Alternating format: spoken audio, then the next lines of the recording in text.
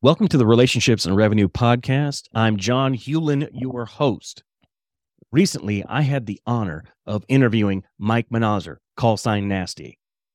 As you probably guessed, he was in the U.S. Navy. In fact, Mike is a 2-star Admiral, U.S. Navy retired. He was also an actual Top Gun fighter pilot. He spent 36 years in the U.S. Navy. Now, since he's retired, he's crossed over into the civilian life. He's an executive with Boeing in the aerospace and defense industries, and he is also author of the outstanding book, Learn How to Lead to Win. Now, this happens to be part 1 of my interview with Mike, and we had an amazing conversation. That conversation went for 2 hours, and trust me, folks, it could have gone much, much longer. So what I did was I divided the entire interview into 3 parts to make it more digestible for anyone who's listening and or watching. So be on the lookout for parts 2 and 3 very soon. Now, please enjoy this episode with master storyteller and amazing man, Mike Manazir. Well, hello, everybody.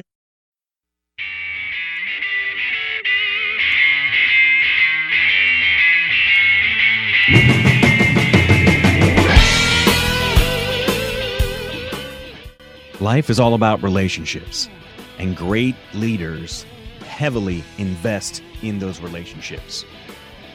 On the Relationships and Revenue Podcast, we talk about how to improve our most significant relationships at home so we can be better in our business relationships.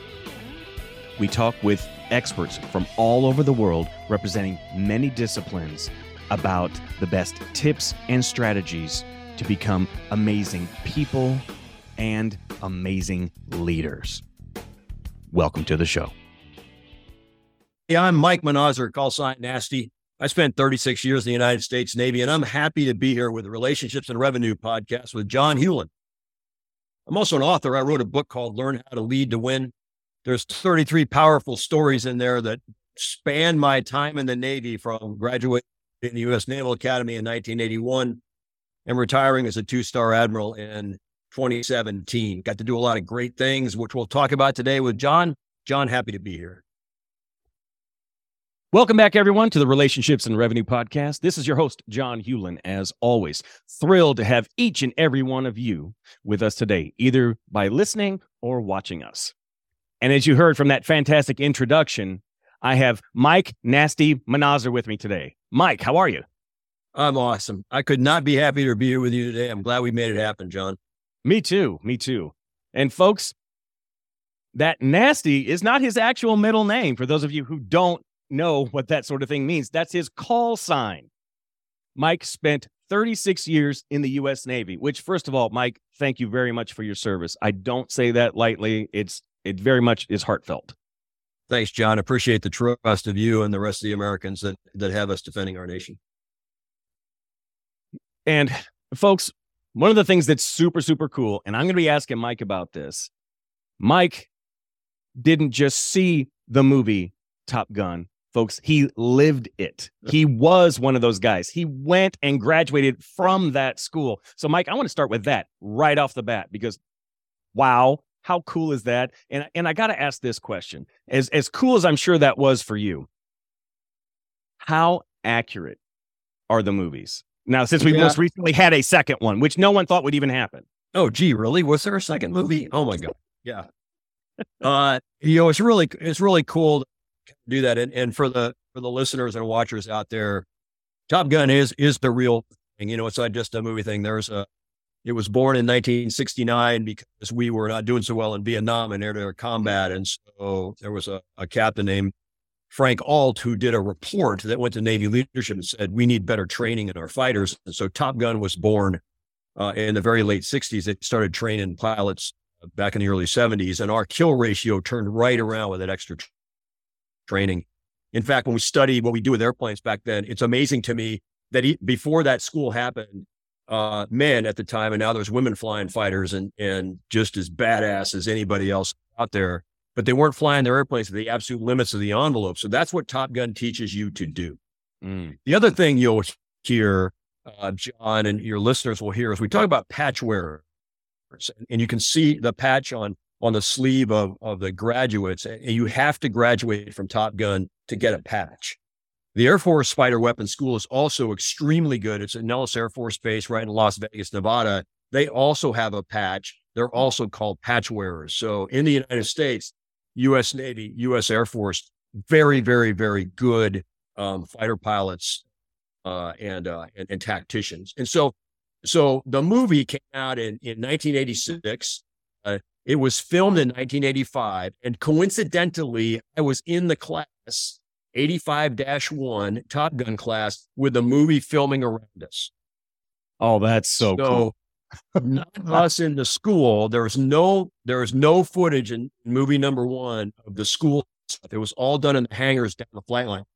But what's really funny is the flying scenes where Maverick and Goose are kind of bouncing around inside the airplane, kind of looking like that. There were a couple of Tomcats that were set up down to the end of the flight line with all those photographic like umbrellas around them and cameras inside. And they would film the airplane, the guys in the cockpit doing their thing, and they bounce them around. That's how they filmed it. Because a Tomcat is flown with two qualified people. And so when you see the Tomcats flying in the air and they're doing the maneuvering, there are no actors in those airplanes. Different than the second movie. I'll tell you about that in a second. First movie, best naval aviation recruiting movie in the world ever, because all of a sudden explosion of people wanted to go be fighter pilots. And so Miramar just exploded in 1986. It was already really cool to be there in the Reagan years, built up of all that kind of stuff. But having Miramar and the O Club there, it just exploded. All kinds of people and going. So it was pretty cool because of the camera technology back then. They kind of had to fly a lot closer than we're used to. We don't fight sitting right next to somebody trying to shoot somebody down. But the maneuvering that you saw inside the frame, pretty accurate. Second movie better because of the movie or the camera technology. There is no trophy for the best pilot. Okay. That was a story. However, there is a competition and everybody knows. It's just not stated. And so when you walk into the bar, everybody knows who's good in the airplane and who's not. And they're the reputation, like any profession, the best operators are known and they're acknowledged and stuff. So, and well respected and great mentors. Top Gun was formed so that you could teach people to be able to go back to the squadron and train everybody else in the squadron. There's a lot of ego in here, John. So, your podcast is about relationships. Imagine if I came into your best performing company, the best performing company that's listening to you right now, and I said, I'm going to take John Hewlin out of the ranks here, and he's going to go get this special master's doctorate Jedi Knight class on business, and he's going to come back because he's the best in the company. And he's going to come back and he's going to teach all you guys how to be good businessmen. You think there might be some ego involved there? Little bit. Just a little bit. So we're taught in Top Gun how to teach and you become a master of your craft. But also there's a level of, you are training the best fighter pilots in the world. And so you have to manage your humility. And by the way, if you get an ego, you're going to be rocked. I mean, you're going to be knocked off the can pretty fast. Wow. And so, you think you're all of that? So two things happen. One, you'll get back, and two, you won't be as effective a teacher. Sure. And so back then, in movie number one, and all the way until about the mid 90s, the Top Gun course was 5 weeks long. And it was 3 flights of straight air-to-air combat training. And it was, oh my God, it was, you briefed early in the morning, 2 hours prior to the flight, you walked to the airplane, you flew an hour in a range close to San Diego, you landed, you debriefed the flight, you got in the airplane again, briefed the next one, got up again, fought again. And then if you were at a deployed base away from Miramar, you then flew an admin hop back to Miramar. So 3 flights. It was awesome. Wow. I mean, the most flying I'd ever done, the most hard flying I'd ever done. It was really, really great experience. And so that was pretty cool. Top Gun, and at the time of the filming of the second movie, is 10 weeks long. Wow. And every aviator that goes through that, front and back seaters are epically educated. They get educated in every single aspect of employment of their airplane. 10 weeks, any regime. And that now we, air-to-air combat against a whole bunch of world threats and air-to-ground combat against a bunch of world threats. So it's very long and involved. Same thing, though, they graduate somebody to go and be able to teach. So second movie. First of all, the actors did fly. They flew in the back seat of F-18 Fs. So the F-18 Super Hornet F model is a 2-seater. Okay. E model is a 1-seater. Now you see most, except for the airplane that Bob was in the back and baby on board, hilarious call sign, the guy with the glass. Except for that airplane, which was an F. The rest of the airplanes are single seat F-18Es. The actors couldn't and were not qualified to fly the F-18s, although Tom Cruise pushed leaders of naval aviation to try to get qualified in there. And he kept down, no. He tried to go to the Secretary of the Navy. The Secretary of the Navy was pre-briefed to tell him, no, you can't fly the F-18. Only qualified pilots do that. And so what you see is the actors are under G. They are actually flying in the G and experiencing that as a pull, but they're flying in the back seat. The ones that are supposed to be in the front seat, they kind of show them from the back, and then you see these gloved hands moving the stick and the throttle, right? And so you see their hands moving. That's the actual pilot's hands, and they do the camera angles, like making sure that that it looks like the actor in there.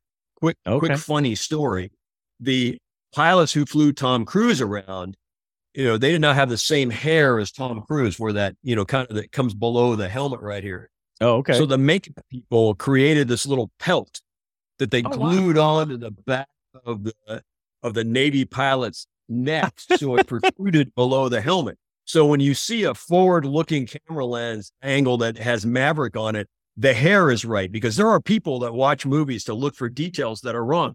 So they show Maverick looking at Tom Cruise, and then they show his helmet from the front, and he has the correct hair. And the real funny thing, there were 2 pilots that were doing that. One of them is total cue ball bald. So he's walking around with this little triangular pelt on his neck. Two more great things: the canyon or the snow valley flying, where they go in there on the real strike and they go through underneath the bridge. That valley actually exists. It's a low level up in the Cascade Mountains near NAS Whidbey Island, and it's epic. The thing that doesn't exist is the bridge. So people don't fly through the bridge, but maneuvering inside that canyon in there is awesome training. And then when they drop the bombs into the supposed threat, nuclear reactor thing, that when they say consecutive miracles, that's an actual real tactical term. And the reason it's real is what we try to do is put a precision guided weapon right into the impact spot. And then before it has a chance to really billow from the smoke and the destruction, the second one hits, so that its laser dot stays on the target. So you get whoa. Oh, so okay. The first one digs a hole, and the second, and they both explode. But the second one is right after the first one. You get that full blown destruction. We've used that in Iraq and Afghanistan to great effect. Wow, it's a real tough target. So, anyway, great movies, great to watch, and of course for me, when the Tomcat comes out, and I hope your audience by now has seen the second movie, but at the end when the Tomcat comes out, oh my gosh, I was just screaming in the movie theater. All right, a Tomcat. So, totally fun. Anyway. Man. Well, thanks for sharing that about Top Gun. I mean, it's not like, we can just get that information anywhere. We can't. I mean, because you lived it. It's one thing for us to kind of live vicariously through the movie, kind of, but it's another thing. It's like you're confirming something and saying, well, this isn't quite right, but it mostly is. And that's real helpful to somebody like me. So thanks for sharing that. Yeah. So you had a very long and glorious career in the U.S. Navy. So if it's possible, can you summarize that for us? So obviously you started at Annapolis, which in and of itself is extremely impressive because they don't let just anybody in to the academies. They don't. And so, I mean, you had to be somebody smart. And I know you're smart because your degree's in engineering. So I know you're not a dummy. You couldn't to go to Annapolis anyway, but with that degree on top of it, there's a lot involved with that. And I know that because I have several friends who are engineers. So So take us through kind of your history, starting, with Annapolis, and then, how did you make the progression all the way up to Rear Admiral? Well, so first of all, there's just a whole bunch of hard work there, John. I mean, I got a 2.77 in aerospace engineering over in the school, which is about 8 minutes to my left. We live here in Annapolis, Maryland, and I wanted to go there so I could fly. And that I had in fact, in my book, Learn How to Lead to Win, describes the epic vision I had when my father took me to a Navy Georgia Tech football game, and I watched the midshipmen march on, and I said, that's what I want to do. So I was in 8th grade, and I said, right there, bang, that's what I want to do. I want to go be one of those people. And the next Monday, I went to the guidance counselor, so I'm going to Annapolis. What do I need to do? And she drew out on a piece of paper all the courses I need to take in high school. I went to 4 different high schools, and I took every one. I walked in and said, Academy, I need to take these courses. And I just pushed. So the first theme of the book actually starts with this vision, begin with the end in mind. And I just drove myself. I just wanted to, I did everything possible to get into Annapolis because I wanted to then go fly. I wanted to fly fighters off of carriers. And with all the hard work and the perseverance, I got to do that. And I mean, respect to all the engineers out there. I'm a 2.77 guy. Now, later on in my career, after I had command, I'm 42 years old. I did relearn all of it in Navy nuclear power training prior to going to the aircraft carrier. Again, just like being in college, that's an engineering degree. That requires 7 days a week of studying. And if you take, one day off, Saturday, just to go chill and take a deep breath, go back in Sunday afternoon and you're studying until, 11 o'clock at night, and you've already studied on Friday. It's 7 days. It's really tough. So I did learn, but it's a whole bunch of hard work. Basically, to summarize my career, I graduated from Annapolis in 1981. I got a pilot slot. I finished high enough, even with that 2.77, to get a pilot slot and go down to Pensacola. When I got to Pensacola, again, began with the end in mind. I wanted to fly Tomcats. It was right around the Gulf of Suez, and Tomcats were very cool. I went to the first day of flight school. I took a sticker of a Tomcat and stuck it to my helmet. Cocky. I mean, that is. Nobody did anything. Nobody said anything to me the entire time I had this Tomcat sticker on there. If I was an instructor and a student showed up with a Tomcat on the primary airplane, he hadn't even started to fly yet, he'd have a target on his back, So, so when I got to the end of flight school, I did everything possible to do as good as I can. I mean, just to try. I was studying hard. I did not let the pack go. Had a good time, but didn't let the pack go down. Tomcat slot, and I went to Miramar and started flying Tomcats. So I flew Tomcats. And culminated in commanding a Tomcat squadron from 1997 to 1998, the F-31. I had a couple of tours in the Pentagon at that time. I got selected to go to Navy nuclear power, and there is a story in the book about not wanting to do that. I was to be an air wing commander. I was going to stay flying. I didn't want to go back to school. I didn't want to stick pencils in my eyes, and there's actually only a 2/3 chance that you'll get an aircraft carrier after 10 years of being at sea. Wow. I wasn't necessarily willing to take that chance. And so, another story about mentors in the book is I had a 4-star admiral that was a 3-star mentor. And instead of being kind to me, he kicked me through that nuclear power door. Wow. Basically shoved me through it with a whole bunch of forcefulness. And it was the best thing that ever happened to me. And so from late 1999 until 2009, I did the Navy nuclear power pipeline, where I was the XO of Carl Vinson on 9/11. I commanded a supply ship.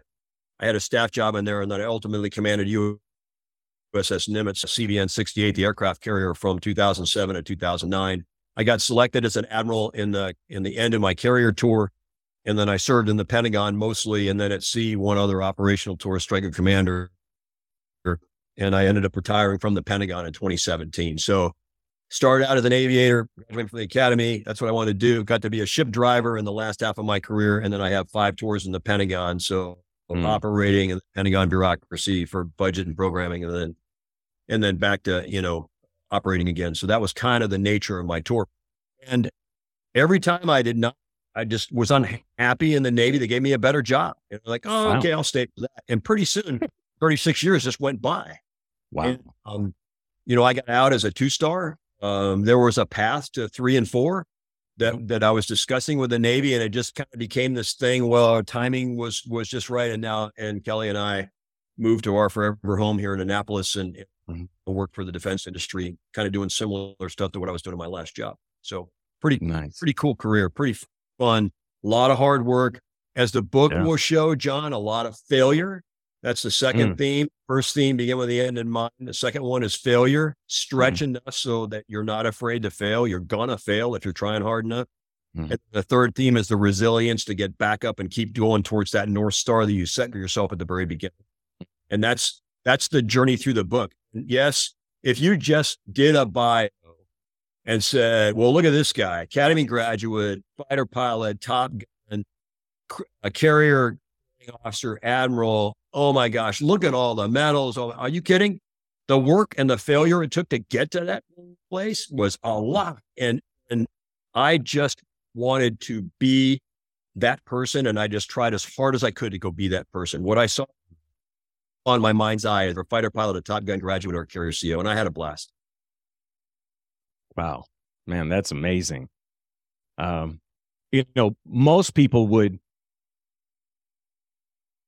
I want to be careful how I say this when I speak in generalities, but I think most people that I know would be more than willing to give up some limb that they have to have just a smidgen of what you got.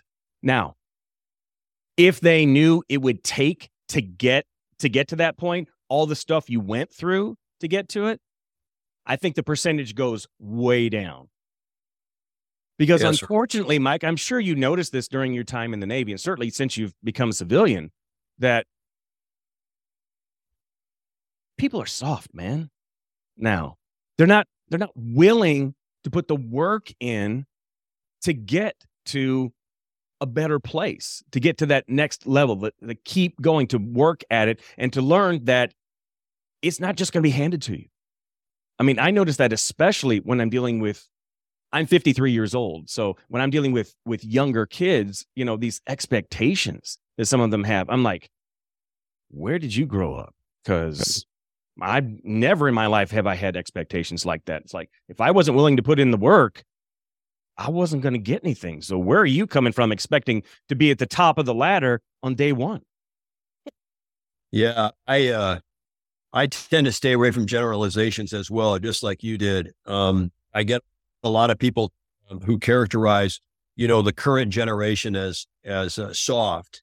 What I remind them is I get a chance to go over to the U.S. Naval Academy, and I get exposed to West Point and the Air Force Academy and the midshipmen that are at our various educational institutions throughout the country. And I am shocked at the quality of young Americans that are getting into the military. In fact, most Americans cannot even join the military because the standards are so high these days. And so you're right.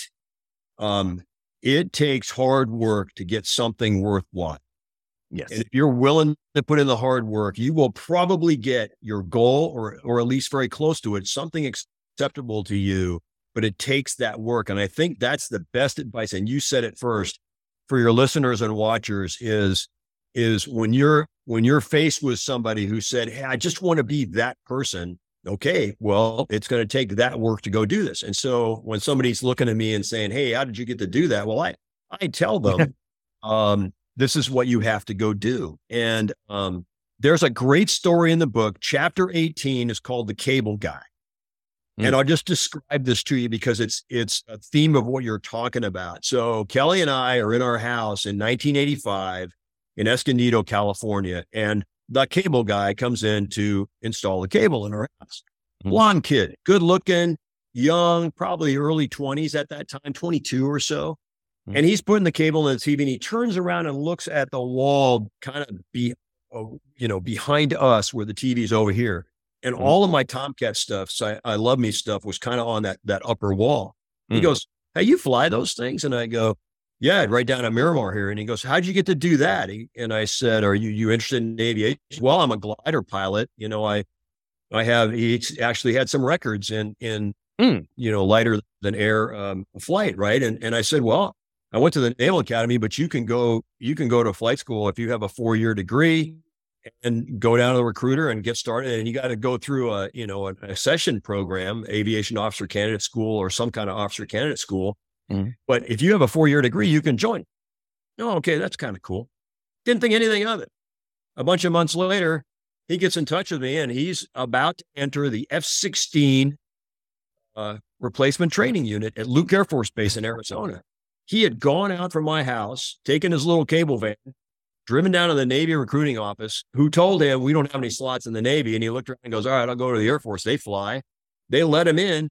He succeeded through Air Force flight school, flight training, got jets, and was headed to fly F-16s. He has an F-16, a couple of tours, goes over to Korea. He decides that the Air Force is not for him. So he gets out, he marries his girlfriend. They have a family. He flies for the Air Force Reserves and F-15s, and he's a Northwest pilot. So now he's flying Northwest pilot. Circa early 1998, this is what's cool in the chapter. The chapter called Nasty versus the Cable Guy. And so 13 years after I met Reagan Nickel installing the cable in my house, we realize that I have my F-14D squadron on a deployment down at Key West, Florida, and he is on duty in Homestead Air Force Base in Miami. So my OPSO, who I tell is my backseater, he goes, oh, we got to fight.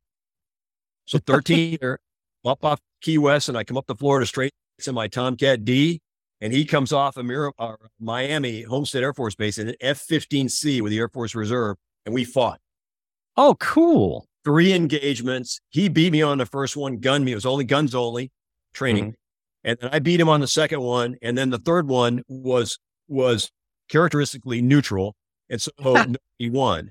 And our fight on the third one was very, very close to that scene in Top Gun 2 where Rooster and Maverick are in this little spiral going down, because eventually you're trying to get behind somebody and your nose is down so far because you're trying to keep airspeed on that it looks like a little spiral like that.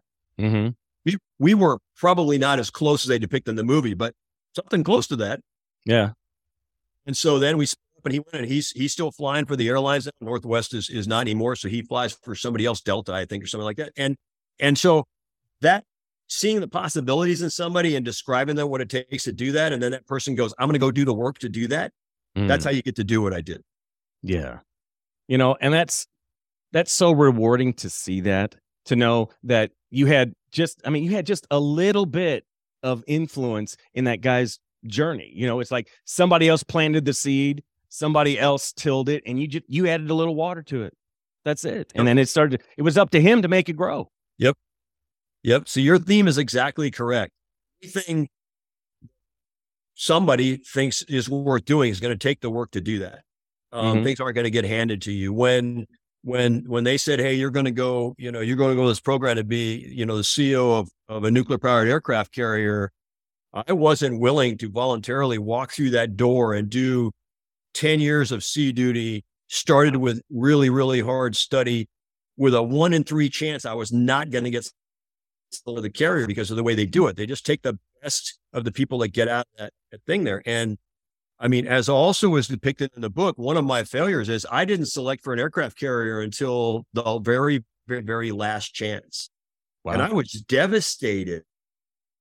I didn't get all of that work, and that pushed me through the door, and it didn't come. I was so angry that it was a wasted, like, a decade, right? Like 8 years of doing that. And then the last look, as the hand of Providence is in there, your life is guided a certain way for a certain reason. And they selected me for a carrier. I got Nimitz, and it was just awesome and epic. It's like it was supposed to happen. And had it been selected a year earlier, it wouldn't have been as good. So, I would not have done that voluntarily without my mentor it kicked me through the door.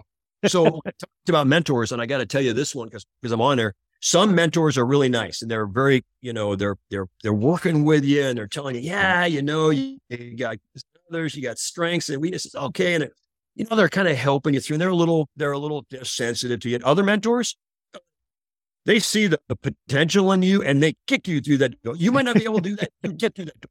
So I would tell your listeners, and when you go to the relationships and revenue thing, when you look at revenue, if you're in a company or organization and you have a path that you think you're on. And as you walk down that hallway of various doors and one to the side opens and you think you're going this way and that door is standing open, go through that door. Somebody in that company, somebody in your life is saying, or something happens and you get deterred or stopped from going where you thought you were going, go through the door that's open for you. You're going to find that it works out better for you. And when you look back on your life's journey, it's going to have all these, jinx and U-turns and failures and falls and backtracks and everything. But it's going to, it's just part of that journey, getting up to where you're going. So all the way back to your very first question about my career, it didn't turn out the way I thought it was going to at all. I mean, when I started, I drove myself, graduated from the Naval Academy, and do as hard as I could. And when I failed a course or failed a test, I was in there trying to get that test going. When I failed in flight school, I was in there doing as hard as I could to keep going, so I could get that goal. So you just got to keep trying. And it's only a failure if you quit getting up. Thank you. You just, that's something, man, I have tried for years to drive through to people. Because it's my belief, Mike, that there is a difference between failing and failure. Failing means I tried something new, I didn't do it right, and I have an opportunity to learn from it. Yep. Failure, like you said, it's a state of being. It's choosing to stay stuck. Yep. Now, if somebody's choosing failure, I can't help that person. I can't. But somebody who's failing and is willing to accept help, I can help that person all day long and twice on Sunday. Especially if they're willing to learn. Yes. You learn from failure. We talk about the best learnings from failure. That which doesn't kill me is called experience. Yeah. I got a lot of that, you and me both. Yeah, all of us do. And every successful person that we know, both me and you know, has had failures has been failing throughout their life, right? Yeah. They call it a failure, but the way they characterize it is, I failed here, I learned this, I went here. Yep. It's when you stop trying. It's when you stop getting up. It's when you quit. That is the quintessential failure. Had I decided that the Naval Academy wasn't for me when I got there and didn't have my North Star to go fly, and I stopped, I would have had to redo, that thing. That would have been a failure for me to get out there. But I just worked my way through that 4 years. But failure is about learning. In the other, I'm sure we'll get, and I'm not even letting you ask questions. I'm just freaking. That's all right. You're doing great, man. I'm digging this. So I'm glad. If you want something bad enough, so we talked about doing the work. If you want something bad enough, you will be willing to fail. Now, you don't get up every morning. You know what? Today I'm going to fail. No. But what you do get up is go, today I'm going to try that. It might be a new skill. You're going to be afraid of it because you can't do it. Maybe. Yeah. You got to learn how to do it. You might look stupid, and you might be a new guy or something, or or it's too daunting or scary and you just won't try. Well, you fail and fail and fail and keep going. And pretty soon those repetitions are going to create your expertise and you're going to get better at it and better at it. And gosh, there's a zillion examples of that kind of thing in sports and in hobbies. And Thomas Edison tried 10,000 times to create the light bulb. And all people remember is he invented a light bulb. Well, there were 10,000 tries before the one actually worked. Right. And so, yeah, I'm glad you say that to people because I believe it fervently. You got to do the work.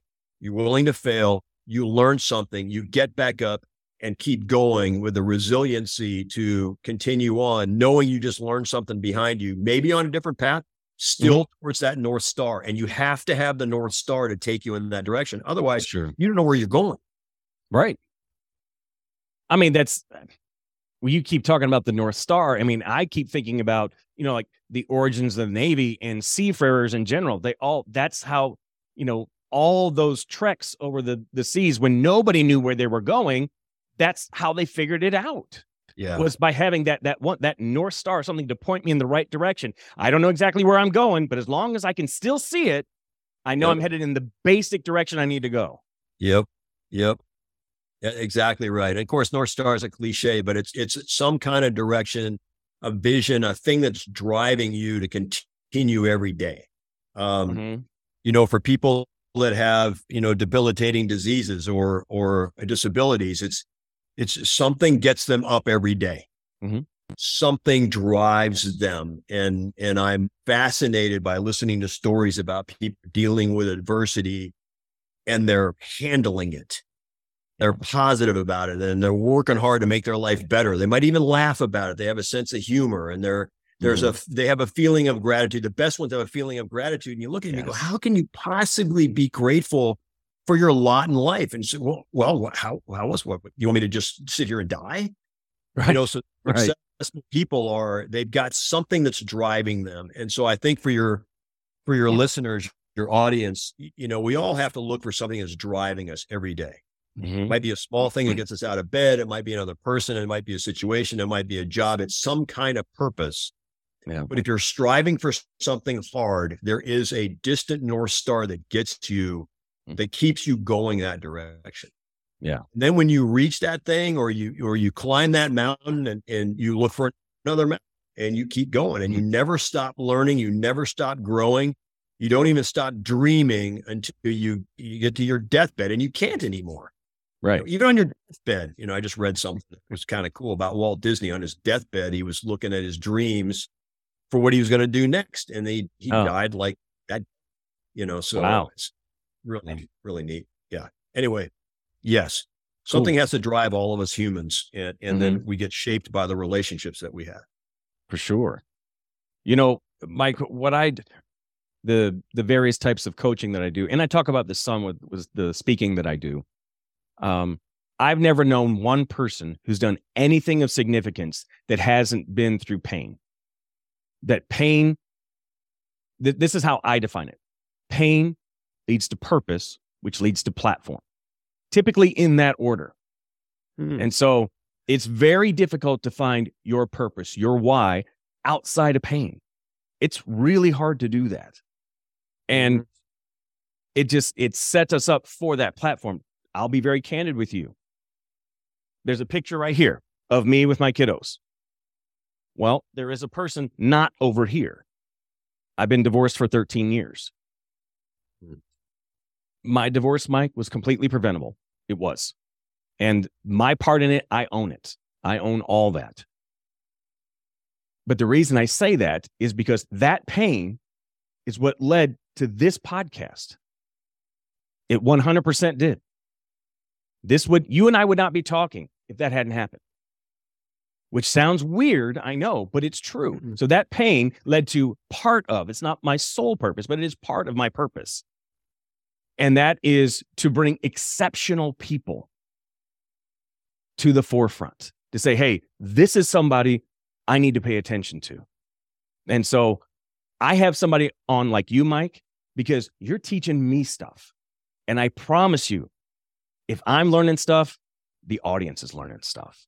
So I'm getting a coaching session from Nasty right now. I am getting that. So, well, I'm learning stuff from you. I mean, I love it. The dialogue. And when I engage in these dialogues with people and I get invited to come on to a show because I wrote the book, the journey in the book, the journey of producing the book has really, really, I almost can't describe it for you. That life existed. I had those 33 stories. In fact, I had about 4 around.